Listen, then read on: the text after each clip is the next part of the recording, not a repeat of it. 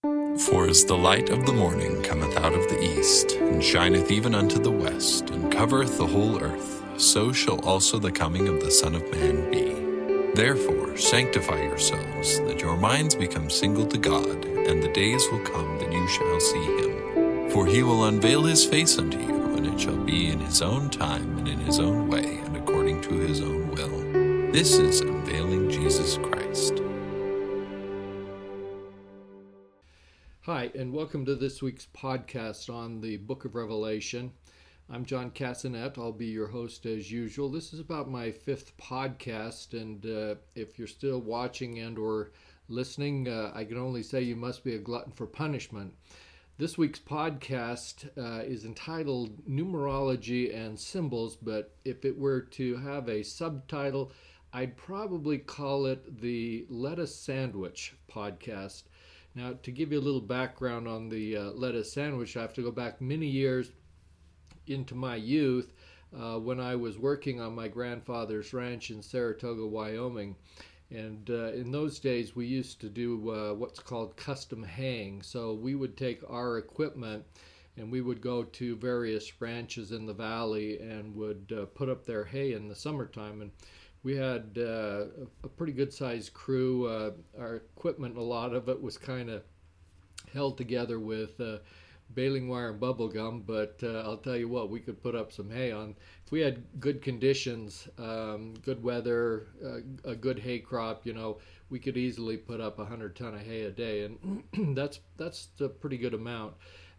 So when we would go out and we would travel to the various ranches in the area, we'd usually take our lunch with us, but if we were closer to home working on our own hay, then my grandmother or my aunts would bring up lunch to us, and we'd eat there in the hayfield wherever we were at. But on this one particular day, we were working at home on what's known as the 18 acres, and for whatever reason, we didn't have any lunch set up, and so we sent my grandfather down to the town in Saratoga to pick us up some lunch meat and making sandwiches, things of that nature. And he's gone a little over an hour, which is about right given the distance he had to travel. He comes back.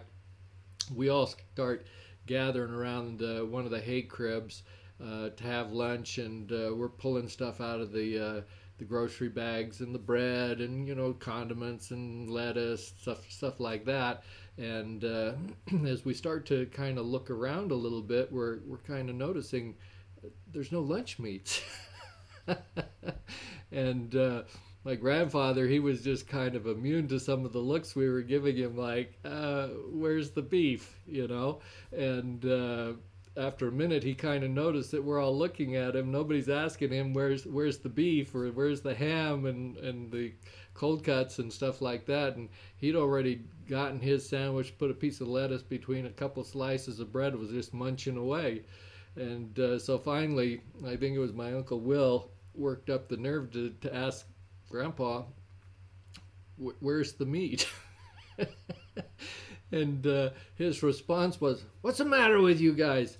Haven't you ever had a lettuce sandwich?" And so the thing I can tell you is, up until that time in my young life, I can honestly say, no, I don't think I'd ever had a lettuce sandwich. But I had one that day, and that was also probably the last day that I ever had a lettuce sandwich. And you might be asking yourself, now that you know a little bit about the background of the lettuce sandwich, what does that have to do with the Book of Revelation?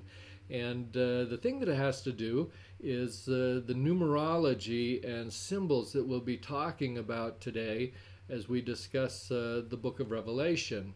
Because if you don't understand the numerology and the symbolism in the Book of Revelation, then it's a little bit like eating a lettuce sandwich. And you might have been eating a lettuce sandwich for your whole life when you've read the Book of Revelation, and frankly a lot of other scripture. If you don't understand the symbology, then essentially you're going through life eating a lettuce sandwich, never realizing that you're actually missing the real meat of what's contained in the scriptures. And so that's what we want to try and avoid. From now on, I'm going to teach you about the the numerology and the symbols so that you'll never have to eat a lettuce sandwich again when you read the scriptures.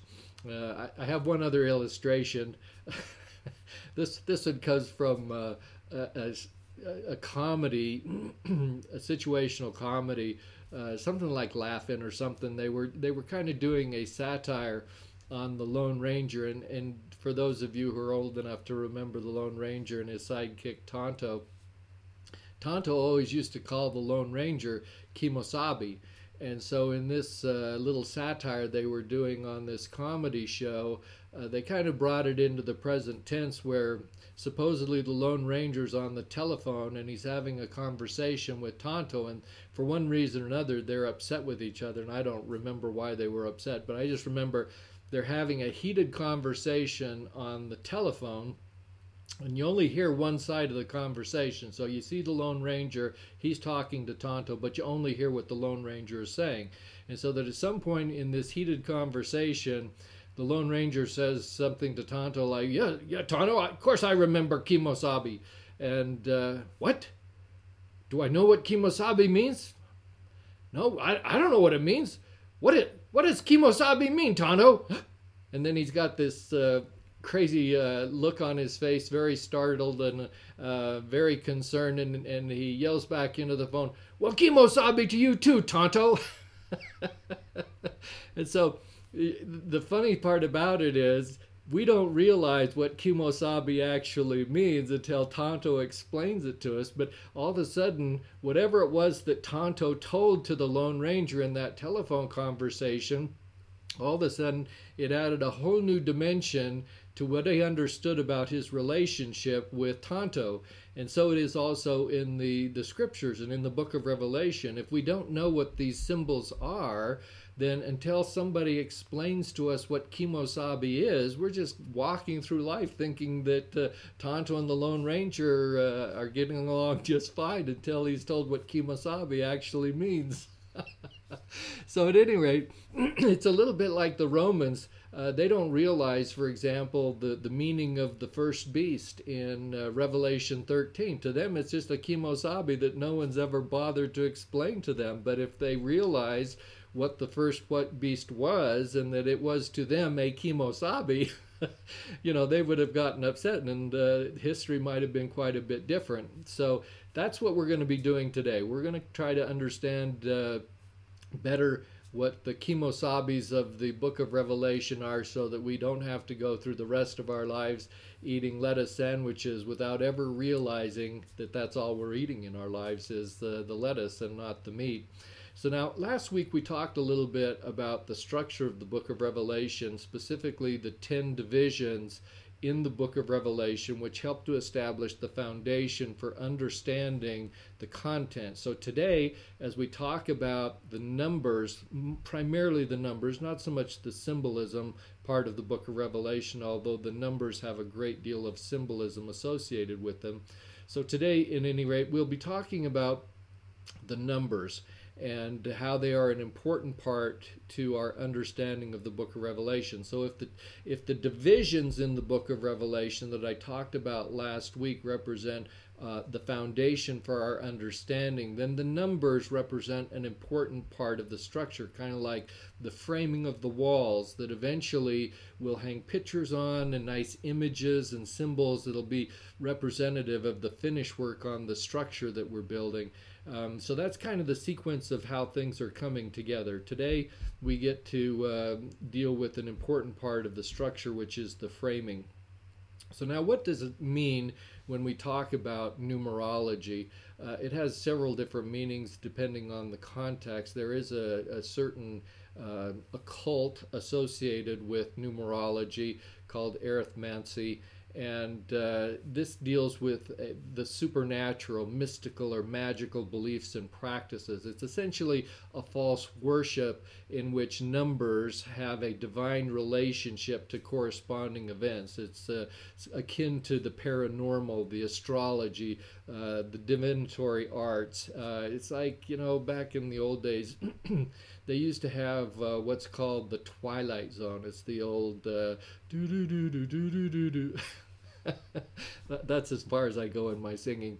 And I'm not talking about Twilight. So for those of you in the younger generation, there used to be a show called The Twilight Zone. It's not that the romance between vampires and stuff called Twilight, which I've never seen an entire episode. So you men in the audience, you'll be happy to know I'm not going to be quoting Twilight in this podcast series. And my apologies to the ladies who might be enamored with the story. But at any rate, it's the Twilight Zone and astrology and paranormal kinds of things happening. So that's not what we're talking about. The numerology of the Book of Revelation doesn't have anything to do with occult. It doesn't have anything to do with if you draw a certain card off the deck, this is what's going to happen in your life.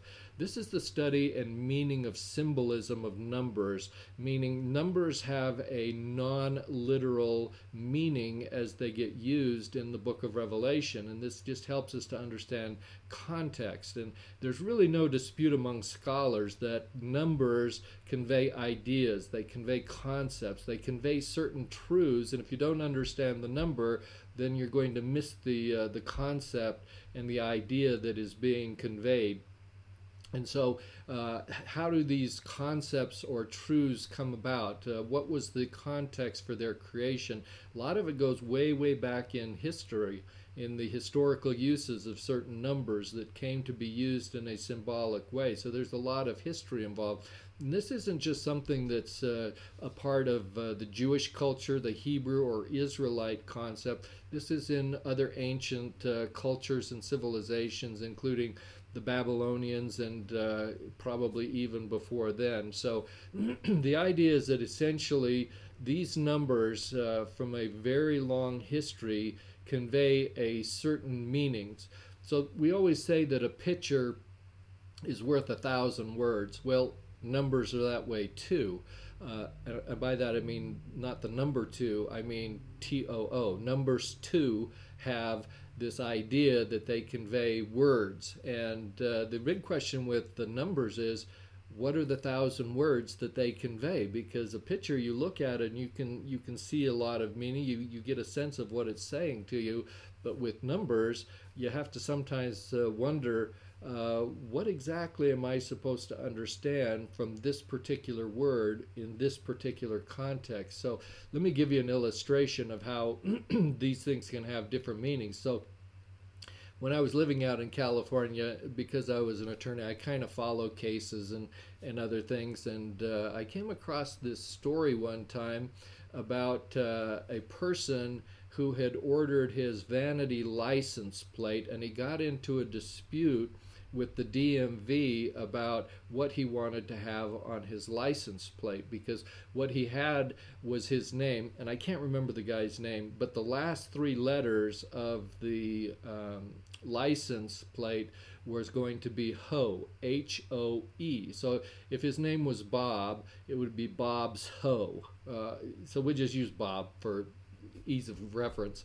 So when he submitted his request for that on his license plate, the DMV turned him down because they have this standard that whatever you put on your license plate, it can't be vulgar, it can't be pornographic, it can't be swear words, it can't be obscene, things like this, all right? And so the person that reviewed this at the DMV kind of thought, well, this looks like it's some kind of an obscenity associated with a whore.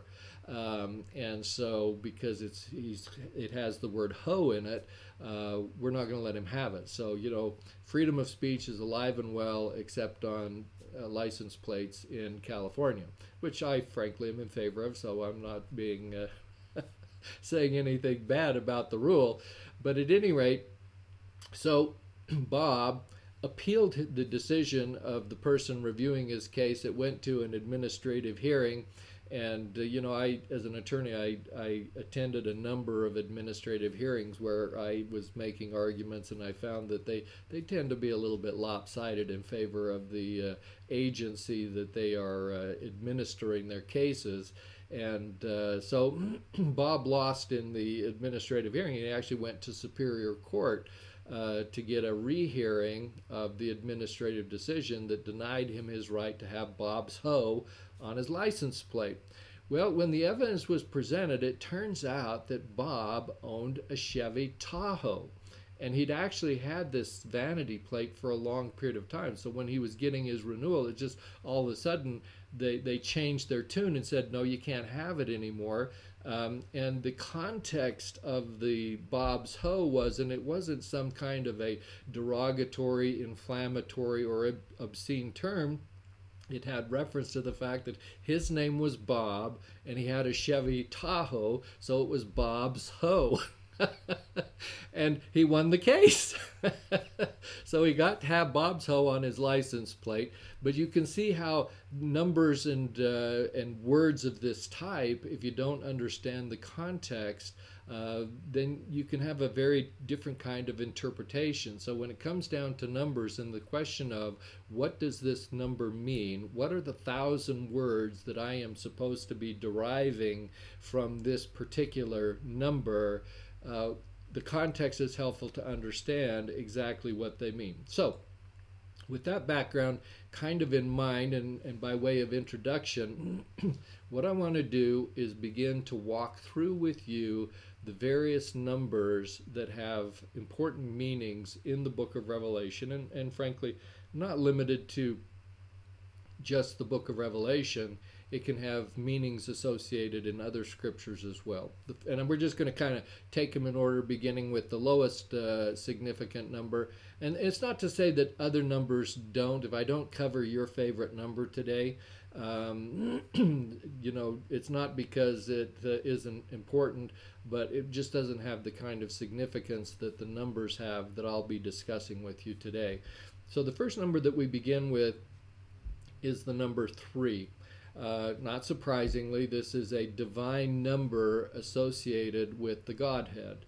And so you have the Father, the Son, the Holy Ghost, this threesome, which is part of what the Catholic Church would call the Trinity. And, there are different meanings about what that means and inconsistent doctrines. But at any rate, the idea of 3 is associated with that divineness. Now, it also is associated with completeness, a fullness in both a sacred and in secular context. In the Jewish society, there were 3 great feasts that required them to make their pilgrimage to Jerusalem each year. And so 3 being a divine number, they had 3 that actually required people to travel to Jerusalem. These included the Passover, was the first one. Now the Passover gets held on the first full moon after the spring equinox, and it typically falls in the March-April time period, but it doesn't ever stay the same because it's based on whenever the full moon hits.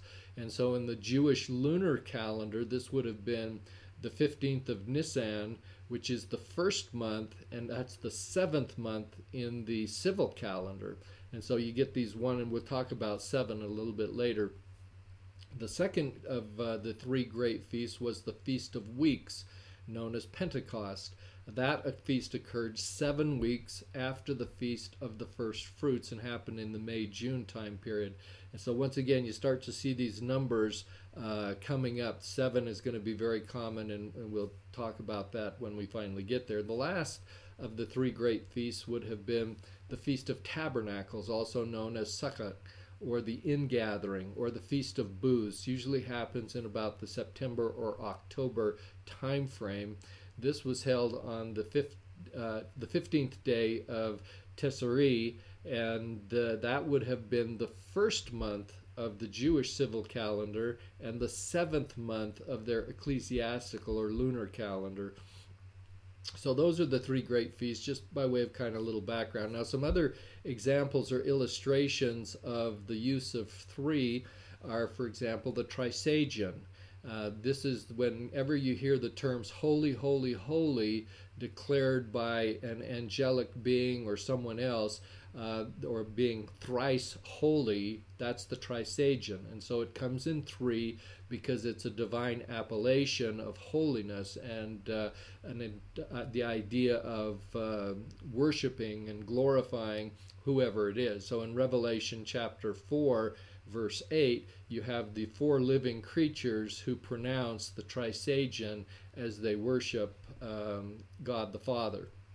We also have the three heavens. So we have the celestial, the terrestrial, and the telestial kingdoms that make up the three kingdoms of glory. And of course, within the celestial kingdom, we have 3 degrees of glory within that one kingdom. And so you see the repetitive use of the number 3 in various contexts.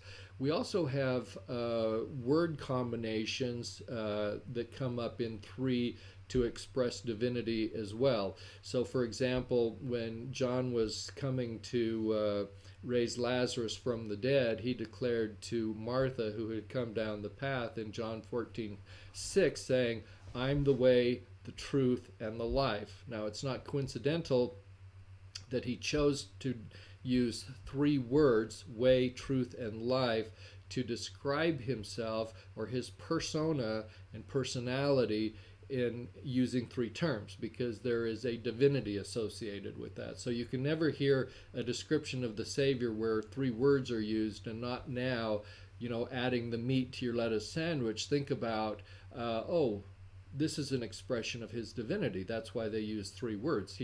Jesus was identified as a prophet, priest, and king. Why? Because it's the threefold offices of Christ that, again, have the concept of divinity associated with them.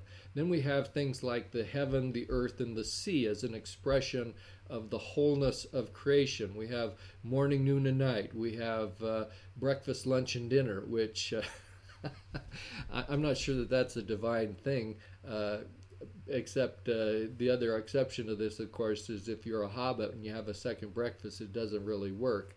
So, but you have things just kind of naturally come up in 3s. We have, among the Jewish people, we have 3 watches of the night. And so in Gethsemane, there were 3 separate prayers. Remember, so he prays, he goes to pray, he comes back, the disciples are asleep. He goes and prays again. He comes back again, the disciples are asleep, and this time he says, "Sleep on."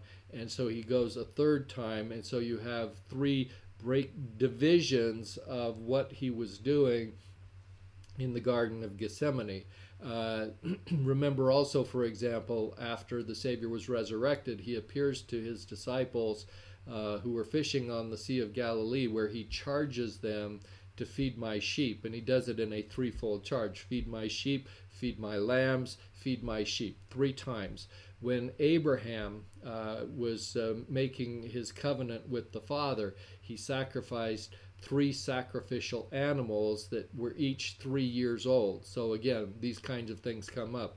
Then we have, outside the context of the Bible, we have the 3 witnesses to the Book of Mormon. Now you might say, well, that just has happened to be a coincidence. They were 3 guys that were handy and available to have the angel declare to them that Joseph Smith translated the plates that they were seeing by the gift and power of God. But that's not the case at all, because we have 3 different scriptures that specifically identify that this number was decided hundreds and thousands of years before Joseph Smith translated the Book of Mormon. And so we have, for example, in 2 Nephi 27, you have Nephi saying that, and this is 2,400 years before the Book of Revelation comes forth, he identified that there would be 3 witnesses to the Book of Mormon. Moroni in Ether chapter 5 verses 2 through 4 likewise identified that there would be 3 witnesses to the Book of Mormon. That's 1,400 years before the 3 witnesses were identified. Finally, in D&C 5 verses 11 through 13, a revelation from March of 1829, the number 3 was confirmed, and of course we now know that those 3 individuals were Oliver Cowdery, Martin Harris, and David Whitmer, the 3 witnesses of the Book of Mormon. Not coincidental, not haphazard. They were specifically chosen, that number specifically, 2,400 years for the first time before the Book of Mormon ever came forth. So those are kind of some illustrations of the number 3. The number 3 is also a divine measure of time, and it's associated with the resurrection of Jesus Christ. And you're probably familiar with the Jewish tradition that when a person dies, their spirit kind of hung around for 3 days before finally saying, well, I guess this is it for me and I'm out of here. You had the example of Jonas, the prophet Jonas, or Jonah, being in the belly of the whale for 3 days. You have Christ in the tomb for 3 days. Now, even though he probably, if you count the number of hours in the tomb, he was there somewhere between probably 48, 56 hours or so. He rose the third day. And so in Jewish counting, they essentially associate a part day with a full day. And so Christ was in the tomb for 3 days. Again, a divine measure of time associated with his resurrection and other kinds of things. And it was he who declared that destroy this body, and in 3 days he would raise it up. So those are all kind of illustrations of the kinds of things in divinity associated with the number 3. We're now going to move on to the next number, and that's 3.5. We're not advancing very quickly here. I'm going one half number at a time, but it'll speed up. Have no fear. And so the 3.5 is actually an evil number. So where 3 is divine, 3.5 is considered to be evil. And the reason that it's evil is because it is half of the perfect number 7. And so, again, we probably should be talking about 7 first, but we'll get there. So because it's a half of the perfect number 7, it's considered to be evil. It also identifies an age of evil that typically ends in judgment or victory for God. And I'll talk about that and give some illustrations of that. It also is something that is expressed in several different formats. So you can have 3.5, but that would, in terms of 3.5 years, that equates to 42 months. It also equates to 1,260 days. And so we're going to see these kinds of terms used in the book of Revelation. Sometimes you'll see the 42 months, sometimes you'll see the 1,260 days, but essentially it is a reference back to this concept of 3.5 years, which is a period of evil. In the book of Daniel, he expresses the same 3.5 years as a time, times, and halftime. Check out Daniel chapter 7 and you can read where he uses that particular system of identifying this period of 3.5. Now, how do you get 3.5 out of time, times, and halftime? It's because time equals 1, the plural times equals 2, and a halftime is half of 1, and so that's the half. So you get a time, 1, times, plural, or 2 plus a half equals 3.5. And so they're all talking about the same kinds of period of measurement. Sometimes they have reference to the same thing, and sometimes they have a different meaning altogether. They're not always staying or talking about the same period of evil time, but they use that to express the idea, whatever that period of time is, it's 3.5. So an illustration of this is where you have 3.5 days, which measures the period of time, and I'm talking literal days.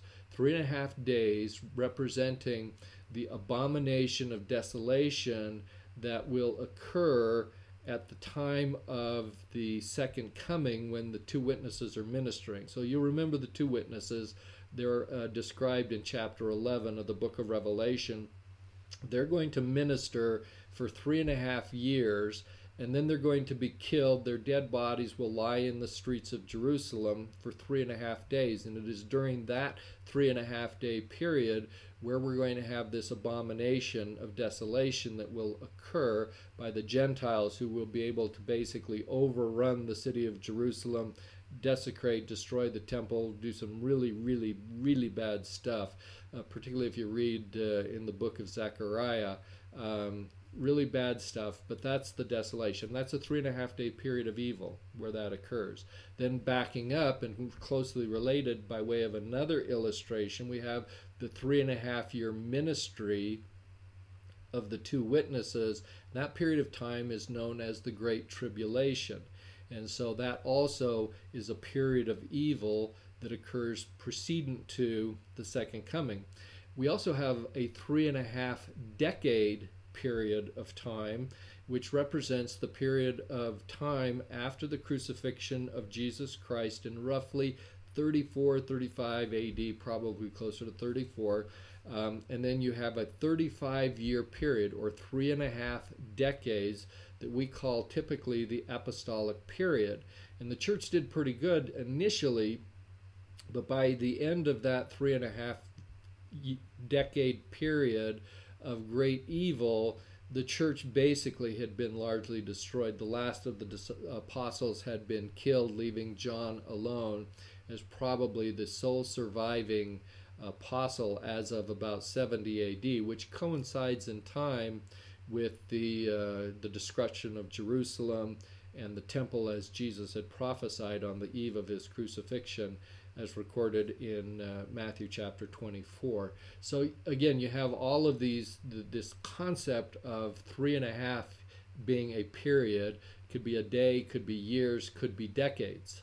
But the idea is it's a measurement of time reflecting a period where Satan is in control and is a period of evil.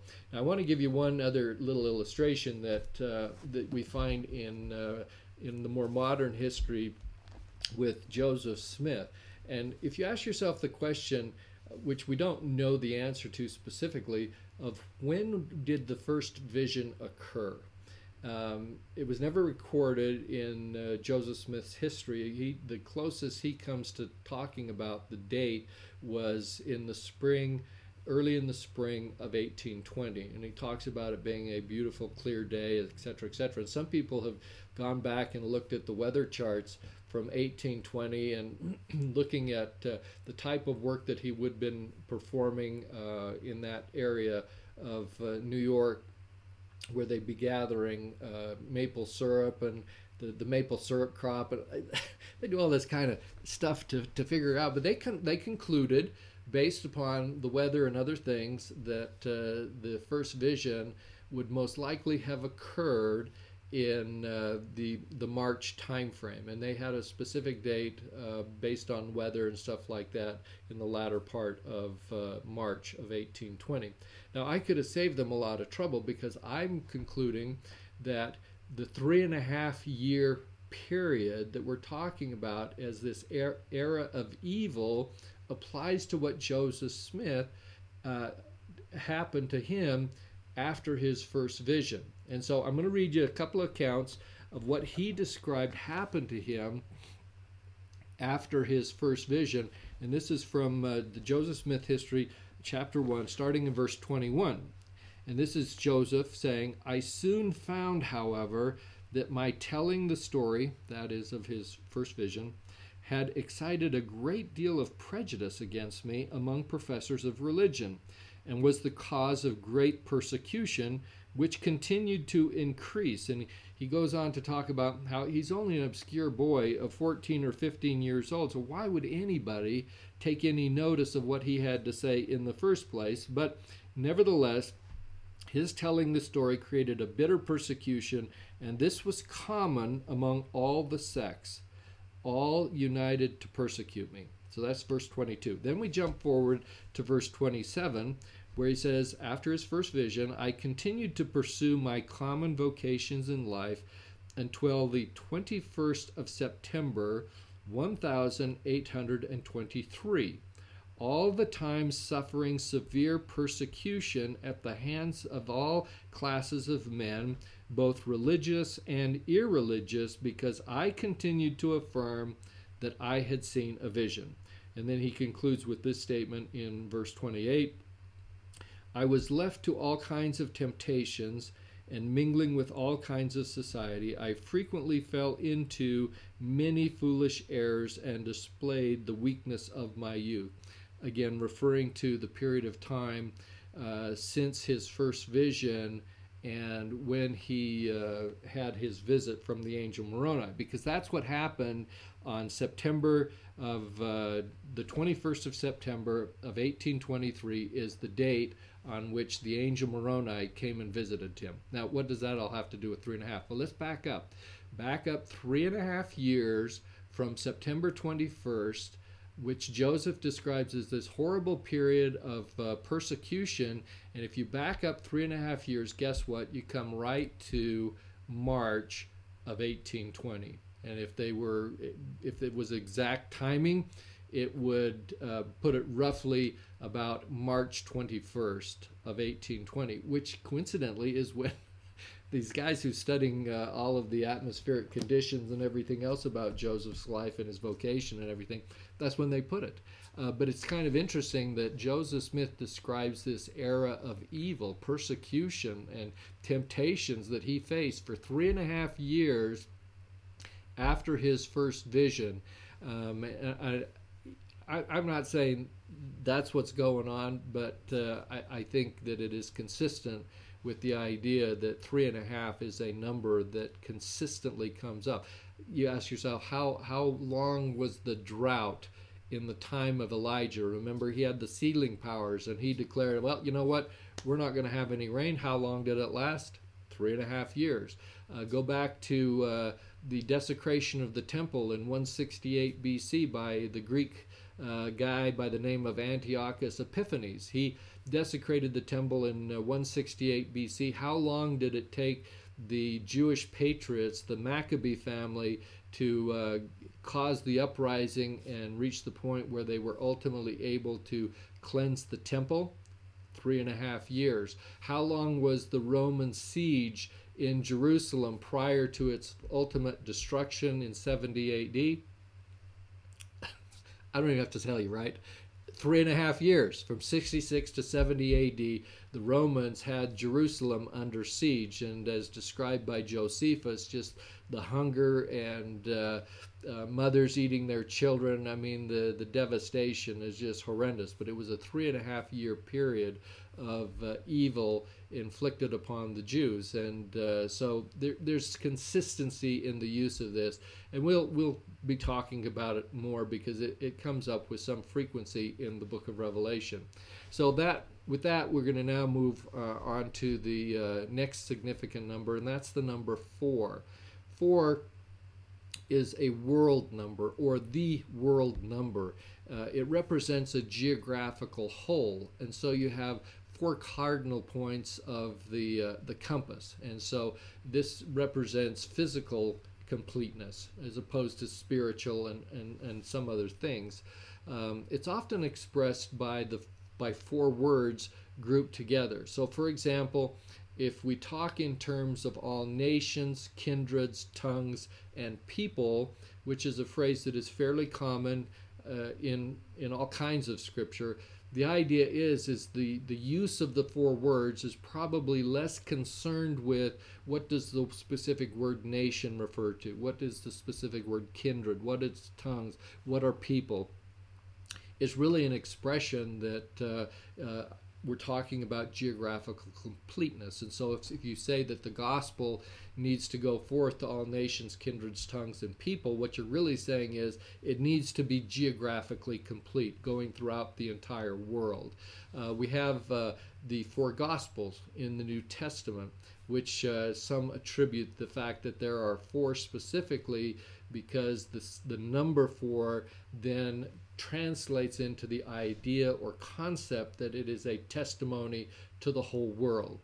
Now, if you want to consider the question of how should I love God, if the first great commandment is to love the Lord, well, how am I supposed to do that? Well, you're supposed to do it with your whole heart, might, mind, and strength. There's 4 words that describe how you should love God. And again, the idea is that there's nothing no part of you that is not part of loving God. And so there's a certain wholeness expressed by the number 4 as well through the word combinations that are used in the Doctrine and Covenants section 4, where it says you're supposed to serve God. How are you supposed to serve him? Again, with all your heart, might, mind, and strength. The number 4 appears in other places. For example, Nebuchadnezzar's dream identifies 4 world kingdoms, the gold representing Babylon, silver, the Medo-Persians, the brass, the Greek Empire, and the iron legs representative of the Roman Empire. So 4 world kingdoms. We also have in the scriptures talking about the fact that the elect are to be gathered from where? The 4 quarters of the earth, representing spiritual Babylon, or the worldwide scope of spiritual Babylon being in the 4 quarters. Israel is to be gathered both from the 4 quarters of the earth and from the 4 winds. When we think about winds, you have to stop and start thinking about, well, that's something heavenly. That's something that's not earthly. And now, all of a sudden, if you're understanding the symbolism associated with winds as distinct from the earth, suddenly it reaches over into the spirit world, where we're going to have the gathering of Israel from the 4 quarters of the physical earth, but also from the 4 winds, or from the spirit world. And President Nelson has been talking about that a lot of late, the fact that we have to be working on both sides of the veil to gather Israel, and that's consistent with these words that express the 4 quarters of the earth and from the 4 winds. Other illustrations or examples of the use of the number 4, we have the 4 creatures in paradise in Revelation 4 and 5 that are representative of the 4 classes of creation. And by the 4 classes of creation, essentially we're talking about the human family, or the kingdom of man, then the kingdom of the beasts, the kingdom of the plants, and then the mineral kingdom. So the 4 classes of creation represented by these 4 living creatures in paradise. We have the 4 streams that flowed out of the Garden of Eden. So you had one big river flowing out of the Garden of Eden, and it divided into 4 main rivers. We have the dimensions of the Holy of Holies as a square, okay, being 4 corners. In the celestial city, described in Revelation chapter 21, everything's kind of identified in terms of describing the dimensions and structure of the city, comes in 4s.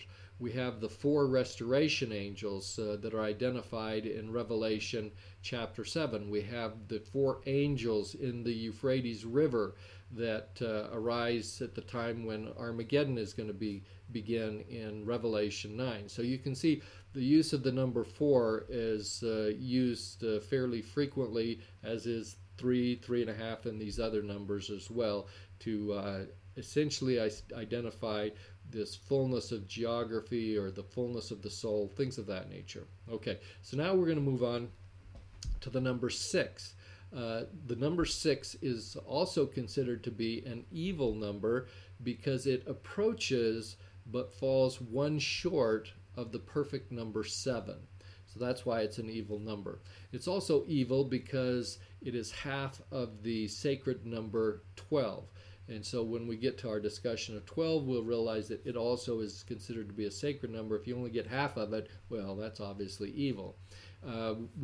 In connection with the number 6, we can talk about the fact that if you put 3 6s together, you basically have combined, you now use the number 3 together with the number 6, putting them together to get 666. Well, that must mean perfect imperfection, because you've taken a perfect number 3, putting it together with an imperfect number 6, perfect imperfection, which describes the second beast that John identifies in Revelation 13:18. And so we'll talk about him when we get to chapter 13. Okay, so now finally we get to that moment we've all been waiting for, the number 7. It's the granddaddy number of them all. It's kind of like the Cheyenne frontier days of the Bible, if you will. And so this is the most widely used number in the Bible. It appears almost 600 times in the Bible, and essentially it is representative or symbolic of completeness, perfection, fullness. And it's not limited to the ancient Israelites or the Jews.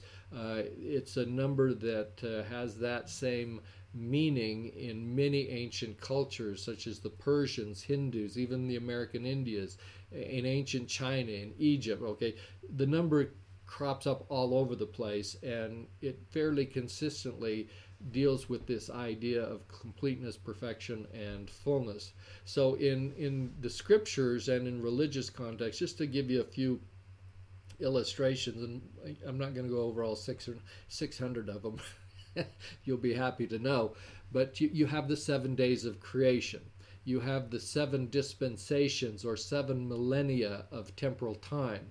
When Joshua and the Israelites entered the promised land, and the first city they came to was Jericho, and they had to basically capture Jericho. Well, what they do? Well, they naturally marched around the city 7 times, and you stomp on their feet, and before you know it, the whole city just kind of collapses. But that's after 7 circles of running around and chanting.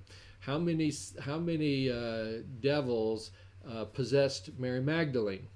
7. There were 7 Beatitudes. The leprous Naaman in the Old Testament had to bathe 7 times in the Jordan River to be cleansed of his leprosy. The 7th day of the week was the Sabbath, and it was made a sacred day, a day of rest. The menorah, how many candlesticks on the menorah? We know 7, of course. We have 7 archangels. When the Sadducees came to Jesus asking him a hypothetical question about marriage, and you'll remember they said this woman was married, her husband dies, but he had 7 brothers, and she had to marry each of them in turn, and each in turn she had a very bad luck. She was the widowmaker, and each of the brothers died, but there were 7 of them in the story that is used by the Sadducees. Again, the idea is it's not so much that there were 7 of them as a number, as a literal number, but the symbolism associated with 7, meaning she married everybody she could, and they're just trying to convey this idea behind the story. So those are all illustrations of things that you'll find in the scriptures. To be a little bit more specific, the book of Revelation uses the number 7 not less than 52 times. And so you have 7 seals, you have 7 trumpets, you have 7 vial plagues, you have 7 churches, and the list kind of goes on and on, but this number just gets repeatedly used. In a secular context, you have the number coming up as well. For example, Jacob worked 7 years in order to be able to marry Rachel, and then of course his father-in-law did a switcheroo, and so he ended up working another 7 years because he ended up with Leah first, and so finally got to marry Rachel after another 7 years. When Jacob bowed down to his brother Esau, remember Esau sold his birthright to Jacob, and they were at odds for a long period of their lives, but finally they reconciled. And when Jacob came to reconcile with Esau, it says that he bowed down to Esau 7 times. In Egypt, we had 7 years of plenty and then 7 years of famine.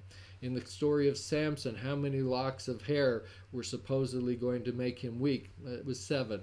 Nebuchadnezzar heated his furnace 7 times more than usual in order to burn Shadrach, Meshach, and Abednego. Now, if you're having difficulty remembering the names of these 3 Hebrew men that were thrown into the furnace that was heated 7 times, then I will simply refer to you my good friend George, who said the best way to remember it is your shack, my shack, and a bungalow. So that's how you can remember Shadrach, Meshach, and Abednego. Your shack, my shack, or a bungalow. Now, I've also heard it your shack, my shack, and a bed to go. So at any rate, but you can see where these number 7 come in. The bungalow, not so much an issue of 7, but at any rate.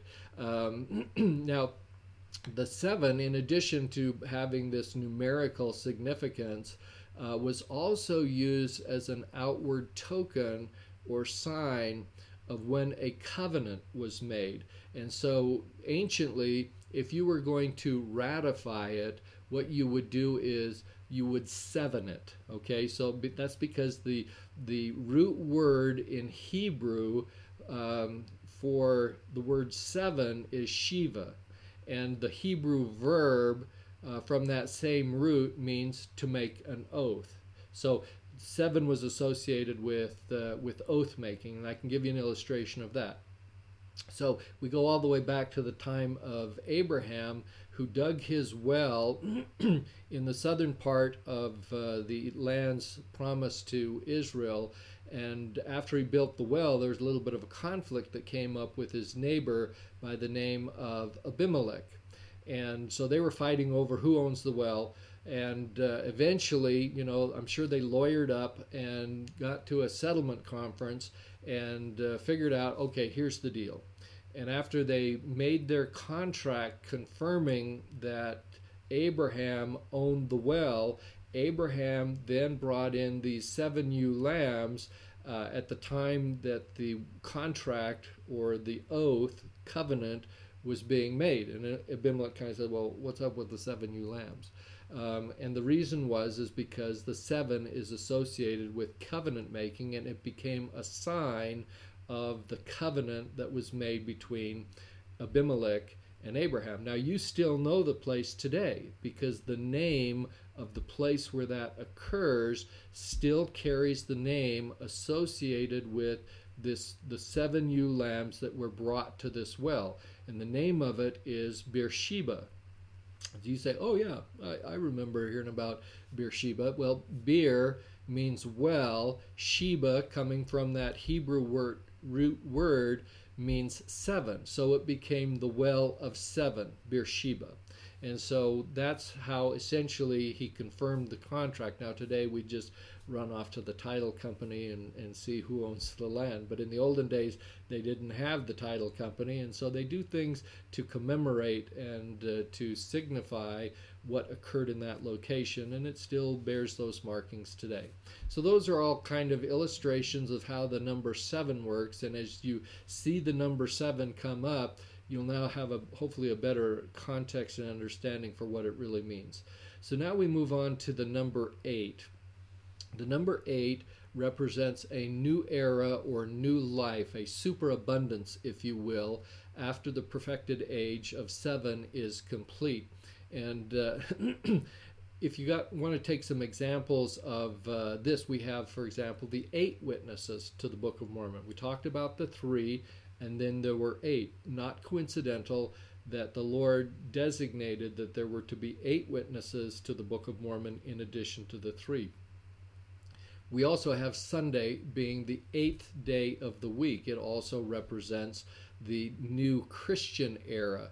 We commemorate the resurrection of the Savior on the first day of the week because of his newness of life. But the first day of the week also represents the 8th day of the last week before that. And so you see this idea, the concept of this newness of life is associated even with the worship of the Savior on our Sabbath day on a Sunday, because that is the newness. Okay, you had other illustrations of when lepers were reinstated into society after their cleansing. That occurred after 8 days.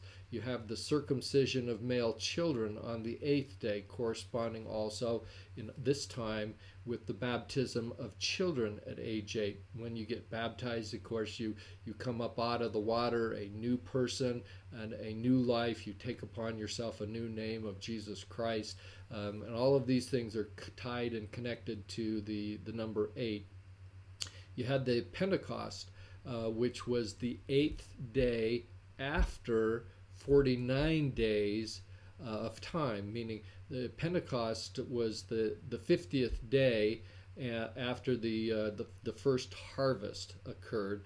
And so there were exactly 49 days, 7 weeks of 7, and then that one extra day being the 8th day after the 49 of 7 sevens, then you have the Pentecost. We also have 8 people saved on the ark in the days of Noah. And there are probably other illustrations, one of which, of course, you might not think but that would be Johnny Lingo. So if you grew up, in my era, Johnny Lingo was something, when you would go to the temple and do baptisms for the dead, to keep the kids from getting too rambunctious, we'd always watch Johnny Lingo, and it kept our attention. I don't think they do that anymore. I don't know why, but at any rate, so Johnny Lingo, you remember the story. Johnny Lingo was getting to the ripe old age where he was to marry, and he wanted to marry Mahana. And Mahana was, as described in the movie, not a very attractive girl, and her father thought she was ugly, and that he couldn't get very many cows as a dowry for Mahana. And so the big debate was, how much would Johnny Lingo be willing to give for Mahana to have her become his wife? And so the day of the negotiation comes up, and everybody's sitting there thinking to the father-in-law, if you ask for just one leg of a cow, you'll be asking too much. You don't even have enough for a pot roast on Sunday.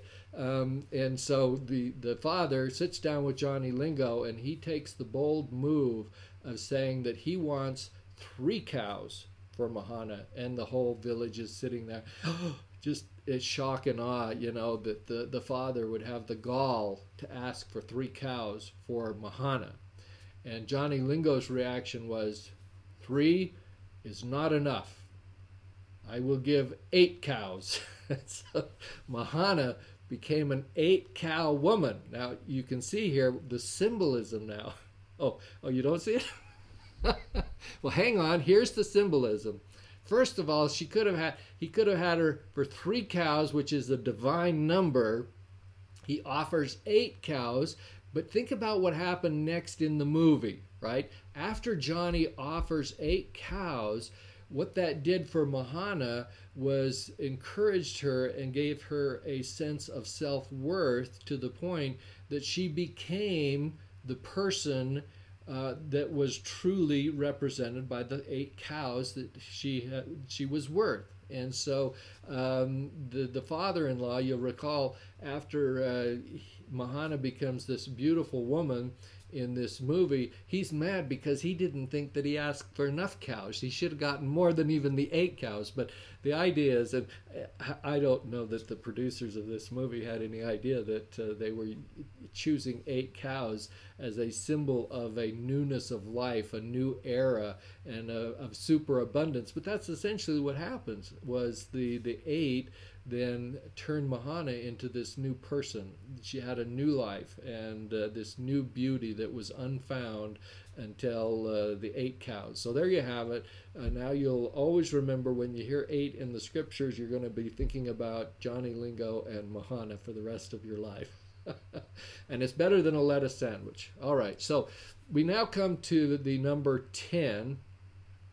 10 is the universal number for wholeness and completeness, okay? But it's different than the number 7, because 7 also has this concept of wholeness and completeness and fullness, and the difference being that 7 is a sacred number, and 10 tends to be more of a universal number that is not necessarily and often is not associated with sacred things. And so you can have worldly kingdoms and their power that are associated with the number 10, just as you can have 10 being associated with completeness in the kingdom of God as well.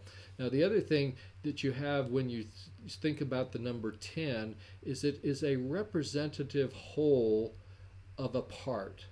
And so think of tithing, for example.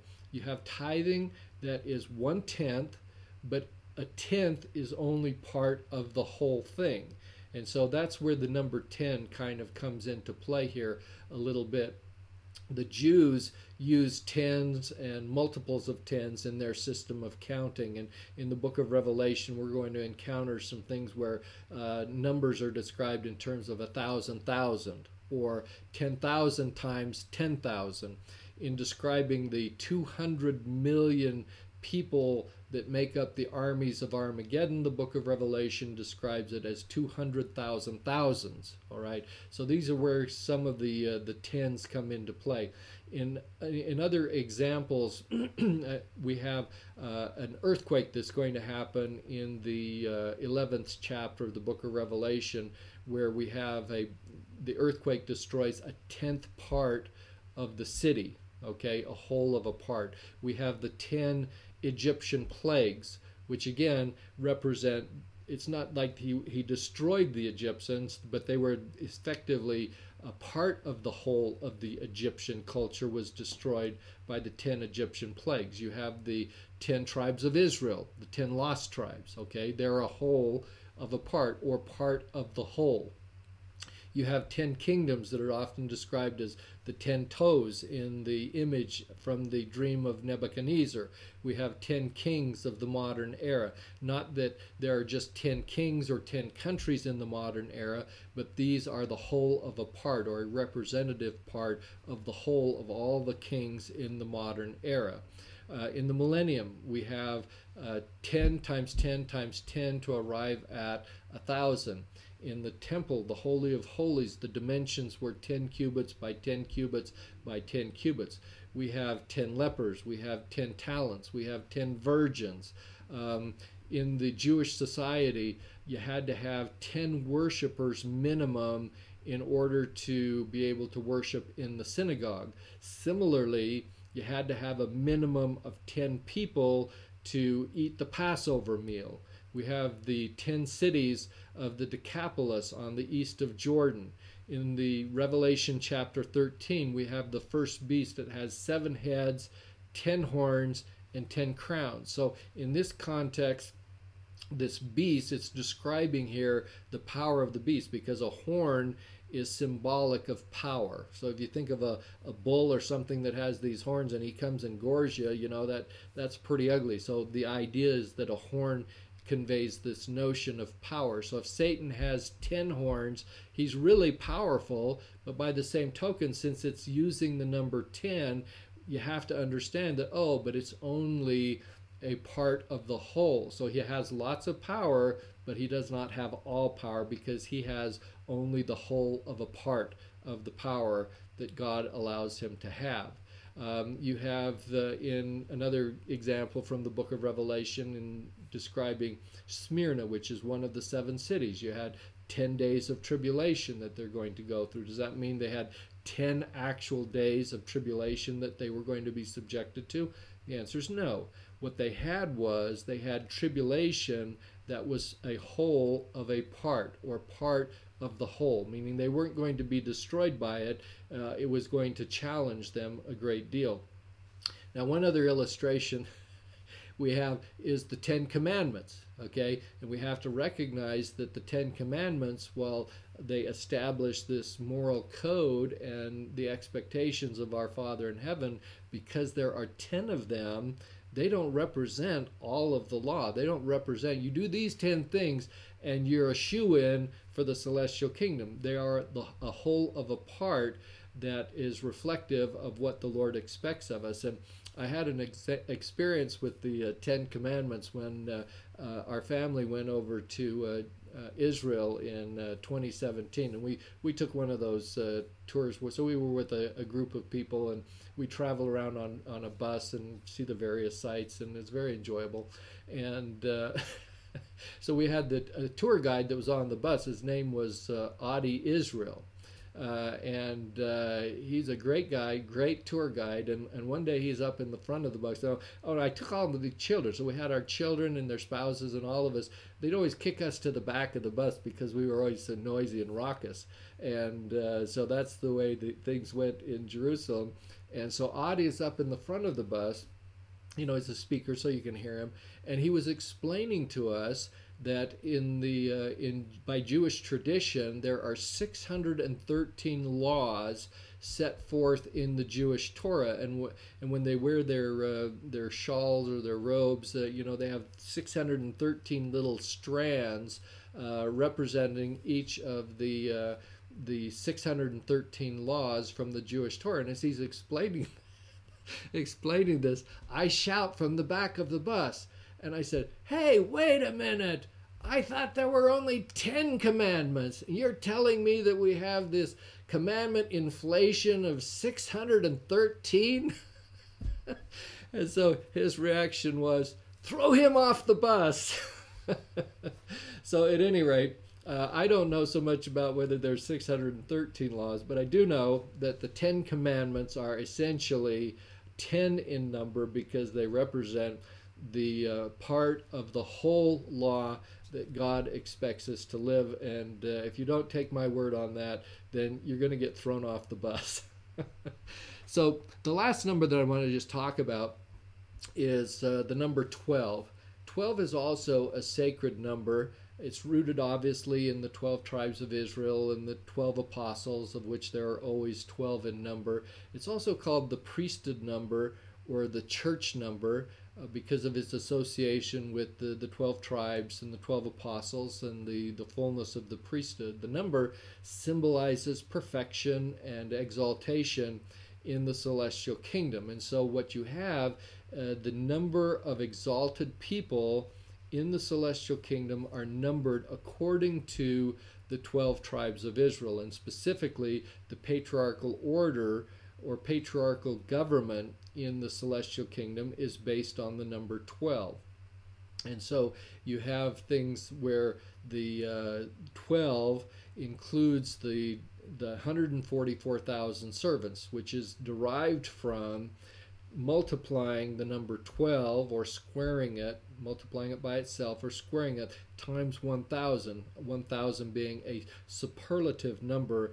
And these are the 144,000 servants that John first describes in Revelation chapter 7, who have to be sealed in their forehead.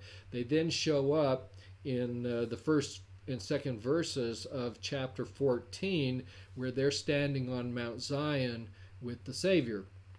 And so they represent exalted people. And so when you see this, excuse me, when you see this 144,000 servants, you have to understand we're talking about exaltation-worthy people. And so sometimes in the church we tend to be a little bit lax and not as precise as we could be of what's going on in the celestial kingdom, and we fail to distinguish those that go to celestial glory from those that go to an exalted state within the celestial kingdom. These 144,000 servants, you have to always remember the message conveyed behind that is a fullness of priesthood, fullness within the patriarchal order of government.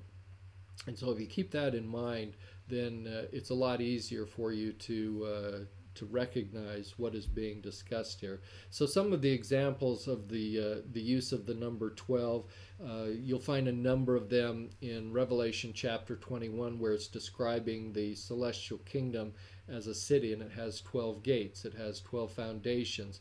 All of the dimensions of the wall are associated with the measurement of 144 cubits. You have in the celestial kingdom a tree of life that bears 12 fruits in 12 months.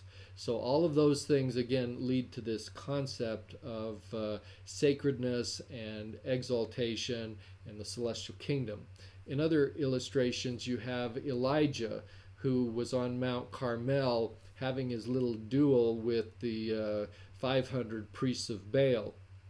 And after the priests of Baal had tried unsuccessfully to get the sun god Apollo at that time to rain down fire and start the fire on the altar, Elijah then took 4 jugs of water and poured it on the altar to just completely drench it in water before Jehovah was called upon to rain down fire. And after he put the first 4 jugs of water on the altar, he repeated that 3 times. So he put 4 jugs, brought in 4 more, did it a second time, and then a third time. So you end up with how many jugs? Okay, 3 times 4 is 12. So he had 12 jugs of water that he was using to douse the altar before calling down fire from Jehovah. We have, of course, things like 12 months in the year. We have the 12 jewels in the breastplate worn by the high priest. We have the 12 cakes of showbread in the tabernacle and in the temple. We have Joshua erecting 12 stones at the time that they crossed the Jordan River. In the Joseph Smith translation of Revelation chapter 5, verse 6, he gives a description of Jesus Christ as the Lamb of God and describes him in symbolic terms as having 12 horns and 12 eyes. Again, concepts associated with the priesthood and in its fullness. All right. So those are the significant numbers that we have in the book of Revelation and in other contexts. Now, it's important to keep in mind that numbers can be used in combination with each other to provide additional meanings, or certain numbers are derived from certain base numbers. And if you understand all of them, then you can see how they fit together. So, for example, the perfect number 7 is a divine number, as we have talked about, but it also is derived from the addition of the divine number 3 added to the world number 4. So perfection in 7 comes from 3 added to 4. The number 70 is represented as the number 7 multiplied by the number 10, which typically means a multitude of people. It can also stand for a prophetic period of years. So, for example, how long were the Israelites, the Jews, in captivity in Babylon? 70 years. And that, again, is a derivation from the 7, sacred 7, multiplied by 10. It's also kind of interesting that Jerusalem was destroyed by the Romans in 70 AD, which, if you look at what happened at the midpoint, we've talked about this concept of an evil era of evil being 3.5. Well, between 0 and 70 AD, the midpoint of that would have been the crucifixion of Jesus Christ. And so roughly 3.5 decades, or an era of evil after Christ was crucified, you have the destruction of Jerusalem, which ends up as 7 multiplied by 10, deriving the number 70. So other uses of the number 70 come up when Jacob entered Egypt with his family to avoid the famine in Canaan. He went down there, according to the biblical account, with 70 descendants. Now that could be 70 individuals, but more likely what it's expressing is this idea of a divine number of people, a multitude of people that were going down into Egypt as part of Jacob's family. You then have 70 elders of Israel in the time of Moses, and again 70 ministers in the time of Christ.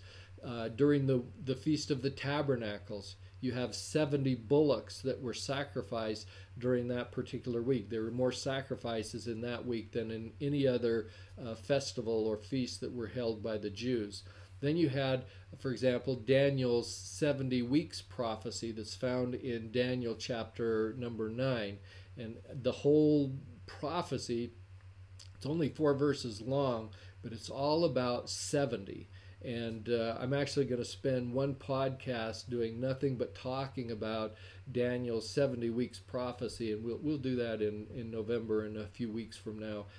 But that's a prophecy that you need to understand in order to understand some of the timing of events that occur in the book of Revelation. Specifically, it establishes the length of period of time for the Battle of Armageddon. Spoiler alert, plug your ears if you don't want to hear. It's going to be 7 years, and that's derived from Daniel's 70 weeks prophecy that we'll talk about in November. The other combinations of numbers, I mentioned this briefly before. If you put 3 6s together, you get the 666 to define the perfectly imperfect beast in Revelation chapter 13. And I mentioned this one also before when I were talking about the number 12 being a priesthood number. If you square that number to get to 144, then multiply it by the superlative number of 1,000, which is 10 times 10 times 10, or 10 cubed, you come up with 144,000 as a representative symbol or number for the fullness of priesthood power and exaltation worthy saints. So that's a little bit about the symbolism associated with numbers, particular to the book of Revelation and more generally to the Bible as a whole. And my hope is that as you understand these numbers, they will begin to speak deeper and more significant meanings to you as you read the scriptures, and certainly as you read the book of Revelation, than you have had in the past. And as you understand what these words mean and they begin to speak to you, then you can go through life with a full meat sandwich, and you're not stuck with just a lettuce sandwich. And I hope that will be the case for you. I'll see you next week.